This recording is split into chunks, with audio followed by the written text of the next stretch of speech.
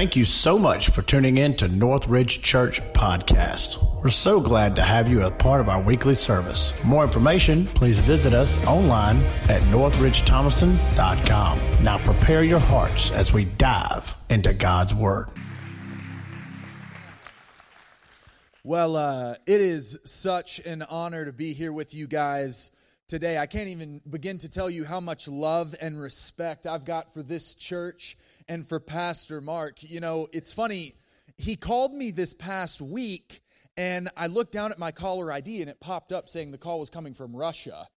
So I looked down at my phone, and my wife, Lindsay, was sitting next to me, and I said, this cannot be good. I don't know what I did, but this cannot be good. So reluctantly, I picked it up, and all I heard was, "Hey, is this Luke?" And I was like, this dude's not from Russia, you know, and it was just Pastor Mark calling me from Puerto Rico. So I don't know what's going on with Puerto Rico and Russia, that we're getting some things tangled up there, but it was good to hear from him. You know, he was telling me that he just hates being away from you guys. He was telling me how much he loves you and misses you and wishes he could be here, but it was really just incredible to hear from him all the amazing things that you guys are doing for the kingdom of God. And from the bottom of my heart, it is truly just an honor to be here today and be able to play a small part in what God is doing through you guys by being with you this morning. So thank you guys for having me and being just incredibly hospitable and everything else. So before we move into everything God has for us, though, I have to introduce you to somebody. My beautiful wife, Lindsay, is here with me today. Everybody say hey to Lindsay real quick, okay? Yep. So she's feeling a little under the weather, but at the same time, she drove here just to be with you guys this morning, and she's not a morning person. So it's been, which is tough when you're a preacher. So it's been amazing to have her here with us. And before you ask, the answer is no, we don't have kids. We're actively praying against that right now. So we don't have children, but we do have Knox, our beloved English bulldog, in whom we are well pleased. And so he is the pride and joy of our lives, and also a fantastic way to keep baby fever out of our house. So on that note, we are going to be in Jeremiah chapter 18, verses 1 through 6 today. Jeremiah 18, 1 through 6. So if you're flipping there in your Bibles, go ahead and get there. If you are scrolling on your phones and you just like to use the Bible app, that's cool too. Do your thing. But in the meantime, I want to tell you a little bit about where we're going today, because it's great that we're all here, but it's really, where is God taking us? So my message today is titled Made in the Mess. Made in the Mess. And here's kind of the idea behind that. I don't know everyone in here. In fact, we just met, so I don't know everything about you. I don't know much about you at all. I don't know where you work or how much money you make. I don't have a clue if you're married or not, happily or not. I don't know what your relationship status is with your kids, if it's rocky or really gone pretty well. But I do know all of this about us, and it's that your life is messy, my life is messy. And the central tenet that applies to all of us in here is that the King of Kings left the glory of heaven to come and meet us in our mess, wash us clean, and call us His, to bring us into His arms and adopt us into the family of God as sons and daughters of the one true King. But we don't like messy. We don't like messy. We want our lives to look as clean as possible. So nobody, you don't get on Instagram or Facebook. Nobody's posting a photo with their spouse after a fight like, hey, just dropping it on your timeline today to let you know that we just had World War III. We currently hate each other's guts and aren't speaking. Happy Sunday. Like, nobody does that. But I think some of us could probably receive an Oscar for the way that we act and dress our lives up as pretty and pristine. And listen, I'm not advocating that we all start just airing all of our dirty laundry out on social media, because that would be equally as annoying. But what I am saying is that there is always more to someone's life than what originally meets the eye. That someone has, is, or will be going through something in their life. And I think we have this fear that if people knew about the messiness in our lives, then we would always be labeled by that mess, that we would always be associated with it, and we wouldn't be able to get out of it. I've often heard people say whenever they look at the messiness of their life, hey, you know what? The good thing is, guys, that mess that you got going on right there, without the mess, there is no message. And I think that's good and that's true. I think that's something that we can really grab hold of. But if you peel that back just a little bit deeper, if we look deeper into the muck of the mess of that situation, what we find is that, yes, without the mess, there is no message. But the reality is, without me, there is no mess.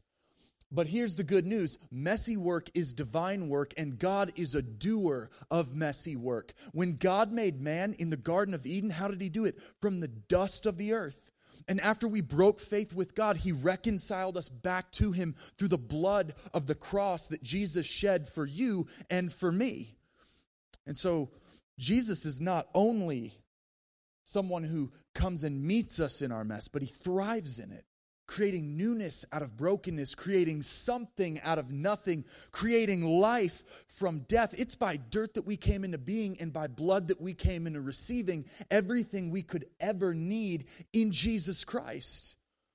I think the Message translation kind of captures the cry of our hearts so beautifully. In Psalm 40:17, when the psalmist says, "And me, I'm a mess. I am nothing and I have nothing. I need you, God. You've got what it takes. You can do it. But God, don't put it off. Don't put it off." I believe God wants to do something special in and through you for your good and his glory. But his process of preparation, his method of molding and shaping us is often a lot different than what we expected. And it's often different than what the culture sells us as something that would be successful. So it takes a real situation to really get into the middle of that and understand what God is doing. Oftentimes, it's a messy situation before we're able to see that we need to drop a worldly perception of what God is doing in our life, to grab hold of a godly perspective, to look beyond what's happening right here and right now towards the horizon of what it is that God really wants us to see and what he's really doing in our lives. So Jeremiah 18 verses 1 through 6. I hope that you made it there with me. If not, don't worry. I'm going to read. You guys just follow along. But this is what God's word has to say. The word that came to Jeremiah from the Lord. Arise and go down to the potter's house, and there I will let you hear my words. So I went down to the potter's house, and there he was working at his wheel. And the vessel he was making of clay was spoiled in the potter's hand, and he reworked it into another vessel as it seemed good to the potter to do. Then the word of the Lord came to me, O house of Israel. If you're taking notes, or if you've got a tangible Bible there, just write your name right next to where that says, O house of Israel. It says, O house of Israel. Can I not do with you as this potter has done, declares the Lord? Behold, like the clay in the potter's hand, so are you in my hand, O house of Israel. Will you guys pray with me really quickly before we jump into things here? Well, God, thank you for today. God, I just thank you for every single person that's in this place, Lord. They may not even know how they got here or why they're here. But Lord, you know the exact number of hairs on their head. You know what's going on in their life right now. You know the messiness of what's going on in their life right now. Maybe it's not happening right now, but it's something that happened in the past. And God, they just can't seem to let go of that. They can't seem to get free of those chains there. God, I pray that today they would know that there is a supernatural anointing on this place, God, that you are here to break chains, that we're not here to be here and just wonder, man, I wonder if today's going to be the day that God's going to do something amazing in my life. No, God, help them to realize you've already done it. They just need to walk free, that you have come to clean up the mess, and that you have. God, I pray that you would do something amazing in this place where we would walk away from here going, whatever was in that room on that day, God had his hand on this moment. And so, Lord, these moments are yours. God, let your words be what comes out of my mouth, not my own. Let these people in this place be receptive to everything that you want to do in here. Lord, we love you and we trust you. And we ask these things in Jesus' name. Amen. Well, before the United States became the United States, we were all just a bunch of disgruntled neighbors that had a common goal, which was to be a free nation. The problem was that we were up against one of the world's most powerful armies. They were highly experienced, incredibly disciplined, well-funded, and we were none of those things. So we knew we had a problem. The British had taken over Philadelphia, which was our capital at the time. We were entering a brutal winter, and it looked like the Americans were doomed to fail. We needed help, and we knew it. And help arrived on February 23rd, 1778 at Valley Forge in the form of a man named Baron Friedrich von Steuben, who stepped onto the scene to help Washington's troops. So von Steuben went throughout the soldiers' camp, and he was talking to soldiers and inspecting what was going on with their circumstances. He looked at their housing, their food, their equipment, and he said, "This is appalling. No army could have held together under these circumstances. The Americans are short on everything except for spirit." So as he went and was talking to the soldiers, he would go from camp to camp, from tent to tent, and say, "Hey, what's going on? Why are things not going well?" And what he found was that a lot of these individuals had been learning different drills and formations. And so when they got out onto the battlefield, it was complete and total chaos because nobody was doing what the other was doing. Everybody was out of sync. And so von Steuben decided we need to get back to the basics here. And what he found was that he needed to teach them how to quickly reload their muskets. He taught them how to use a bayonet. He taught them to march in compact columns rather than long lines. And really what he was doing is he was teaching them methods that they had missed. And when the fighting began back in the spring, it was noticeable. Because rather than getting ran over, the troops held their ground. And in fact, von Steuben's methods were so instrumental in the success of the Americans' victories there and their ability to be able to get soldiers safely to places where they needed to go and supplies where they needed to go to help win this war, that we still use some of the methods that von Steuben implemented back then. But you got to look at the situation and go, well, before von Steuben showed up, things were not going well. We were getting crushed on the battlefield. And my question for us today, the reason I tell you that is because I wonder, have you ever felt like that in your own life? Have you ever felt like God called you, but you're questioning it because it's not going how you thought it would? You see, the troops knew what their calling was. It was to fight for freedom, but it wasn't going well. Why is that? Why would it not be going well if they knew what their calling was? And it's not that they lacked methods, but that they had been given the wrong methods. And when the right method had been introduced to the madness of their situation, they were able to be molded into who they were called to be so that they could carry out what they were called to do. Wrong methods in our lives, wrong methods create confusion and chaos. And if we're not careful, we'll think that we're following the right method when really it's just once we get out on the battlefield of life, it's complete and total chaos because we thought we were in sync, but really we're not. And if we're honest, I think we'd come to the conclusion that God has a way of molding and shaping us, but it can be really, really, really annoying sometimes, can't it? We see what God does, right? In the way that he molds and shapes us. And we can really figure out the way that he does it and what annoys us about it, what frustrates us about it through the questions that we ask. We ask, Lord, why don't I have the opportunity that they have? Lord, where's the money? God, why does it look like you're opening up a door for my life and I run to get through that thing and it slams in my face? What's up with that? Why, Lord? Why? When? Hurry. God, where are you? But can I tell you something? Contrary to what maybe you've heard in church before and from other preachers, like life is not supposed to be just some huge, scary, chaotic situation and then we die. And then things are just like ethereal and amazing and it's just like, all right, like we're in heaven. When God calls us to carry out his assignments in this life, we often want clarity and direction on the methods that he's going to use in order to get us where he's called us to go. But that's not what God offers us. He offers us this in 1 Corinthians 14:33, when Paul says, God is not a God of confusion, but a God of peace. So God isn't over here promising that his methods will always make sense. You look at the scripture and he promises us that there's no need to panic. The cure to chaos and confusion in our walk with God isn't clarity on his methods. It's the peace of knowing that we can trust his methods. Because better than the clarity of knowing what God is doing in every moment of every day for the rest of your life is the peace of knowing that God goes with you every step of the way, every step of the journey for the rest of your life. And you can trust that his ways, thoughts, and methods are greater than our own. God's method of molding and shaping us is often different than what we wanted or expected, but we have to abandon this worldly perception of progress and grab hold of a godly perspective of progress. Baron von Steuben's story is a story of perspective. He walks into a mess of a situation, right? He's working with an army that's hungry. They've got poor equipment, poor housing.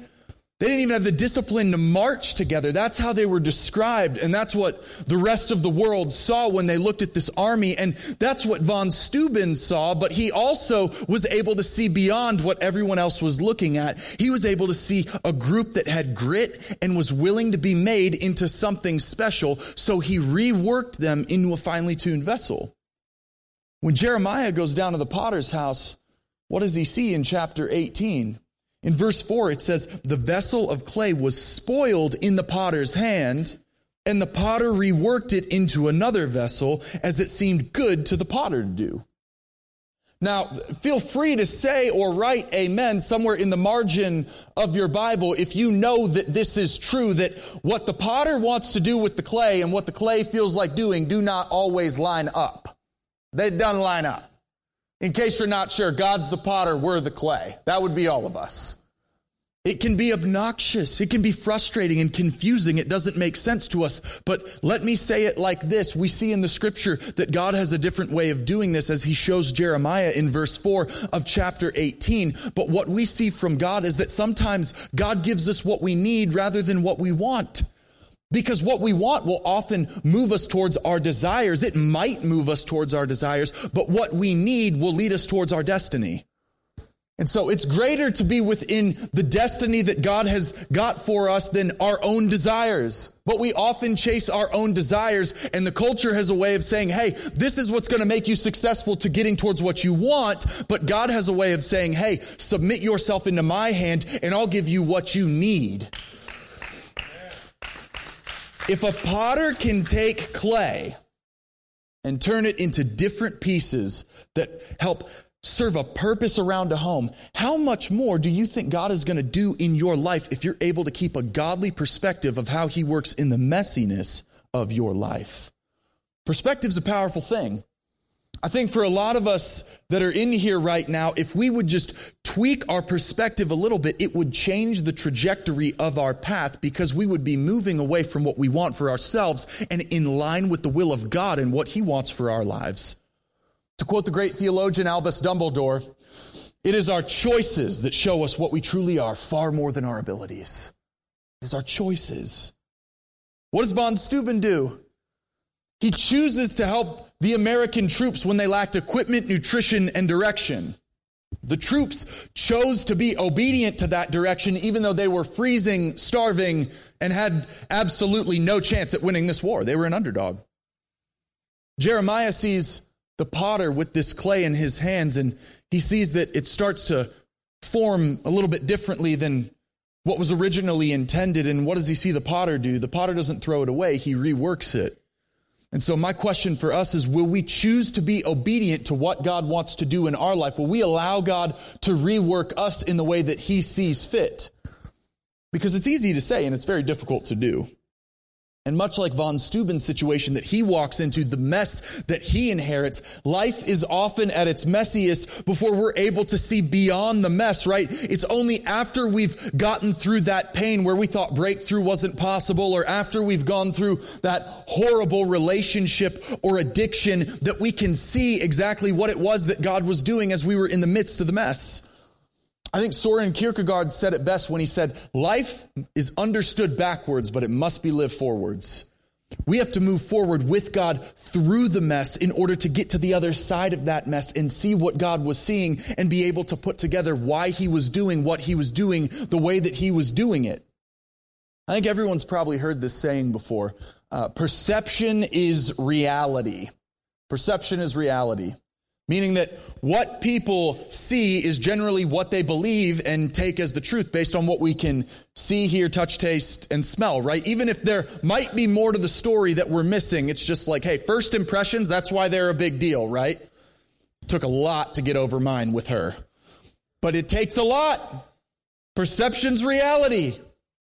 So we take what we see at face value, and what we see in front of us and what we can infer from what's going on in front of us is often what we believe is the truth. Here's the thing though, a godly perspective does not bow to worldly perception, ever. A few years ago, I had this mysterious illness that doctors could not find out. They just couldn't figure it out. And I can't even begin to tell you the fear and frustration that I was feeling. It was driving me nuts. So for 6 months, I was going to the doctor almost every week, and they could not figure out what was wrong with my body. I lost over 40 pounds. I had no energy. It was terrible. And to be perfectly honest, I didn't handle it well. I was not nearly as far along in my walk with the Lord as I thought I was. So I was having mental and emotional breakdowns. I was cursing God. I was a wreck. I'd been married for less than a year, and the doctors weren't able to rule out cancer. And I'm going, what are you doing? What are you doing? And they kept running all these tests on me. They were running colonoscopies, endoscopies, any oscopy. I've had it. They were doing everything. And for those of you that are like, what's an endoscopy, colonoscopy? The chill way to put that is they were looking through the attic and the basement to find out what's going on with me. They could not figure it out. They were like, I don't know. I think you're just, something's wrong with you. But here's the thing. When I first started noticing my symptoms, I did something you should never do. Listen to me. If you don't hear anything else today, never, ever, ever do this. When I first started noticing my symptoms, I Googled them, and I ended up on WebMD. All right? Here's the thing about WebMD. WebMD is worldly perception at its finest. I get on WebMD, and within 20 minutes, we go from Advil ought to do it to me picking out my favorite wood grain casket and what should be inscribed on my tombstone. WebMD is a problem. But months later, as I kept losing weight, I remember the day I hit my breaking point. And I went into the bathroom to weigh myself, and on this day in particular, I was down 33 pounds. And I took my shirt off because I was about to get in the shower, and the highlights of my week at this point were taking a shower with the lights off. It was a real joyful time in life. And as I took my shirt off, I remember looking in the mirror, and I could see my ribs so visibly that I was measuring the space between them with my fingers.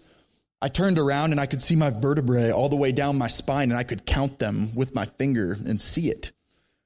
It was terrible. And as I turned the lights off and got in the shower, I was filled with this fear and frustration. But out of nowhere, I don't know what happened. I don't know why I did this. I just started to worship, and I started weeping. My life had been a mess. And this was really the first time in that moment that I had decided that God was going to bring me through to the other side so that I could see exactly what it is that he was seeing, to understand why he was doing what he was doing. And now, by the grace of God, I can look back on that time, and I can see that he was taking me through some valleys that he really had to drag me out of, that I didn't want to come out of. Some valleys y'all might know well, called self-reliance, pride, anger, to name a few. My wife could probably name you a few more. I don't feel like talking about it. And all I can say is thank God that WebMD can give me their take at face value, but they don't have the final say. And if I believed everything that I saw to be the truth, I would have been in trouble. In fact, I did take everything that I saw to be the truth, and it got me in trouble. But a godly perspective is one that looks at life through the lens of the faith and hope that we have available to us in Jesus Christ. It takes 2 Corinthians 5:7, for we walk by faith, not by sight, from being the verse on your favorite throw pillow to the very pillow that you can rest easy on at night, no matter what what your circumstances are. Because when everything happening in front of you and around you looks like a mess, when God gets his hands into the mess of your life, what you'll come to find out is that as God puts his hand into your situation, messes in life are really just miracle-making fertilizer when they're in the hands of God. God does something amazing in the mess that you can't understand or see right now. If I believe everything that I see to be certain, I am not looking at my life through a proper Jesus-centered, cross-shaped perspective. I'm seeing the crucifixion of Jesus, and I'm not sticking around for the resurrection of Jesus. As I see Jesus crucified on a cross, I'm saying, that's it. He's done. He's dead. I thought he was. I thought he was my God. I thought he was my Savior. But look, they're burying him. There's no life in him. And I'm just giving up my seat as heaven waits on the edge of its seat, because a godly perspective is a 3 days later mindset. It's an eternal perspective, an eternal perspective. I've now, honestly, probably, I don't know how many videos I've watched now of watching a potter turn clay into jars. I know that sounds like really weird, but in preparation for this message, it's a surprisingly soothing thing, honestly. If you can't sleep at night, give it a shot. But you watch this guy take clay and turn it into jars, and it's amazing how tedious the potter is. Taking a slab of clay and turning it into a functional piece with a purpose is a process. It takes a lot. And in Jeremiah 18:6, where it says, "O house of Israel," I had you write your name by that at the beginning of the message when we read the scripture together. Because if you read that the way that it is with your name in it, instead of saying, "O house of Israel, can I not do with you?" it would say, for me, "Luke, can I not do with you as this potter has done? Like the clay in the potter's hand, so are you in my hand, Luke." And it's the same for you. Clay's purpose is maximized when it's placed in the hands of the potter. The same way that our lives and their purpose are maximized when we place our lives in the hands of the God who gave us life in the first place. But it's not always comfortable. It's not comfortable at all. You see, you can't just bring clay in from outside and start turning it into jars. I didn't know this until I became a pottery expert. But you can't do that. You have to get all the impurities out of the clay first before it is willing to be submitted into the potter's hand, so that the potter can do with it as he pleases and create it into what it needs to be, so that it will thrive for the purpose in which it was created. So after that, the clay is thrown on a potter's wheel, and this is where things get crazy messy. You take water and you start turning it into a circular form. Then you press it down, build it up, pull it apart, smash it down. You do all the things to it, and then you open it up. And it starts to take a little form, and then the lip is made, and the lip gets made wider and thicker so it won't break as you pour things out of it. It's made more hollow and larger on the inside so that it can hold more. And just when the potter is looking at it and he's thinking, "Oh my gosh, this is starting to get done right," you see it kind of go off on its own, and there's like some awkward formation that starts to be made in the process of creating this jar. And so it's starting to form contrary to the way that the potter has intended it to thrive as. And the potter doesn't take it and throw it away and just be like, "Thank you, next." No, he takes it and he patiently reworks it into form. And just as he's starting to see it become what he thinks is good, he's still not done. It's only then that he takes it and puts it in the fire of a kiln so that it can truly become sturdy and steady enough to fulfill its purpose. It takes a godly perspective to work towards a godly objective. Messy hands make beautiful pottery, and as God molds and shapes you, it may look messy, but there is beauty in it. There is purpose in it. But even as I say that, I know there are people that are sitting in here that are going, "Luke, that sounds incredible." Just not for me, honestly. Because I used to have that perspective that you're talking about on these situations. I used to think that I had purpose like that, but somewhere along the way, that purpose shattered for me. And I don't know what that is for you. Maybe it's abuse in your life. Maybe it's an addiction, dreams that never came to fruition. You lost someone that you were close to. Maybe you didn't lose someone that you were close to, but your trust was betrayed by someone that you thought would never hurt you. Maybe it's just insecurity that's kept you from being everything that you feel like God has called you to be. And I think if I took all of us right now and put our thoughts on a projector, and I said, let's look at what's gone on in all of our lives, I think what we would find is there's always that one mess or maybe a multitude of messes, that thing or things that we could point to and say, that right there is where I began to believe that my purpose was shattered.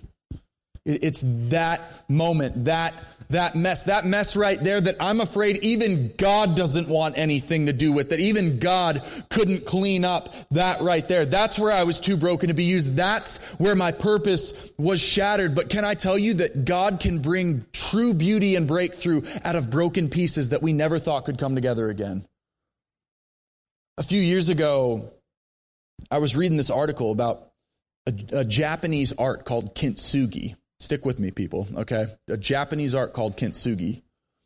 And kintsugi is an art that repairs broken ceramics or pottery with a lacquer that's been mixed with gold, silver, or platinum. And the idea behind it is that rather than hiding the damage that's been done to the piece, rather you magnify the beauty of the repairs that restored it. Even better is that those repairs actually make it more valuable and beautiful than the piece was prior to being broken. So rather than seeing a bunch of broken pieces that need to be thrown away, you look at what once was and realize that what's to come is going to be even better. You don't take broken pieces and throw them together with this golden lacquer and say, look, good as new. No, you carefully pick up each piece, and even though it may take a while, you put it back into its original place to help the piece serve its purpose. And yeah, it can take a while to get it to the way that it once was, but then you carefully seal it with this lacquer that's beautiful and expensive. And you look at that piece again and you say, there it is, more beautiful than it ever was before. That's a godly perspective in a messy situation. And it's a reminder of the beauty of being made new and whole through the redeeming work of Jesus Christ on the cross. And no matter how broken we've been in our lives, no matter what that person said about us or what we've done or what's been done to us, Jesus Christ came down to this earth, picked up all of our pieces and sealed us back together with the lacquer of his blood that has made us whole because of what he was willing to pour out for you and for I on the cross. And I don't know where you find yourself today or what your circumstances are as the band comes up here. But you aren't defined by them. You aren't defined by the circumstances that you're in the middle of dealing with right now. You're not defined by your struggles. Our struggles don't define us, they refine us. They don't define us, they refine us. We aren't made of the messes in our lives. We're made in the messes in our lives. Isaiah 64:8 says this. It says, but now, O Lord, you are our Father. We are the clay. You are the potter. We are all the work of your hands. Can I tell you something about your Father's hands, about the Lord's hands? Can I let you know, I'm with you. It's not always easy to surrender our lives into the potter's hands and be like, you're the potter, I'm the clay, do your thing. Like, I don't imagine that as Jesus is praying in the Garden of Gethsemane to the point of agonizing, sweating blood, that he's particularly excited about submitting what is about to go down in his life into the hands of his Father. In fact, we know that he prays that this cup might pass from him. But when it doesn't, what does he say? He says, your will be done. Your will be done. And he gets up and he walks in obedience. But you know why you can trust your Father's hands as he's doing this uncomfortable molding and shaping in your life? It's because the same hands that are doing the uncomfortable molding and shaping of your life are the very same hands that willingly stretched out on the cross to save your life and my life. Life is messy. The gospel is messy. We have to have a godly perspective over worldly perception. And I know we've got people in here that are hurting, that have felt broken. I know you're stressed. I know you've got class and expectations. I know you've got a job and a budget and a spouse and kids, and you've got all these things that you need to do. I know that you felt like a poor mom or an underachieving husband. I know you want to grow in your relationship with the Lord over here, but you've got all these other areas where you have to grow in order to do the things that you need to do for your family over here. I know that you've felt like things are a mess, but more importantly, he knows. Jesus knows our lives are messy. He didn't come for the healthy, but for the sick. He came to call sinners to repentance that we might be healed by his wounds. His body was broken so that we might be made whole, and his blood was poured out so that we could have life in him. He's never been afraid of a mess, and he's not about to start with yours. He's not about to start with yours. And so I don't know what it is in your life. I've already talked to a few of you today where I learned about what those messes were, what you're currently going through. And I just want to give you an opportunity today. If you would just bow your heads with your eyes closed. I just wonder how many people would be vulnerable enough today to say, I know what that mess is in my life that holds me back, that keeps me from feeling like I can be who God has called me to be or do what I've been called to do. If you would just raise your hand and say, I know what that mess is in my life. I wonder if anyone would be vulnerable enough to do that. And say, God, I feel like I'm lost my purpose somewhere along the way, that it's been shattered. And if that's you, you can put your hand down. I want you to know that I want to pray over all of us right here. But I know we're going to have some deacons up front. And if there's something that you feel like I need to turn my life over to the Lord, and maybe you've already given your life to the Lord, but you're like, you know what? I need to, this particular mess, this particular thing, I need to give that over to the Lord, because even though I'm following the Lord, I'm following in a broken spot. And you can come and pray with these guys. I'm going to pray over all of us, and then I'll be down front as well if you'd like to pray with me. I just want you to know that you can be made whole again, that you don't have to live from a place of identity in a broken mess and always feeling like I'm just so broken, I'm so messed up, nothing's right in my life. God has made you right with him. You are the righteousness of God in Jesus Christ. And so, God, I just thank you for all these people. Thank you for who they are and what they're doing. God, I thank you for the messes that they've been through in their life that maybe they can't see the purpose of it right now. But you're doing something in that you've a reason for all the things that you do, God. And I pray that more than anything, as we encounter messes in our lives in the future, that we would be able to see, Lord, your will be done. God, thank you for what you've brought me through. God, I just ask that your healing hand would be on this place and that you would do what only you can do. God, we ask these things in Jesus' name. Amen. Hi, this is Pastor Mark, and I want to personally thank you for joining us today in this Northridge podcast. Pray that you've been greatly blessed, and if you have made a decision to follow Christ, please connect with us that we may answer any questions and rejoice with you in this greatest decision. Also, if you're ever in our area, we'd love for you to come to one of our services at 11 a.m. at the Ridge, that we can meet you personally and continue to rejoice with you in the decisions that you've made. God bless, and we hope that you'll tune in next time for our Northridge Church podcast.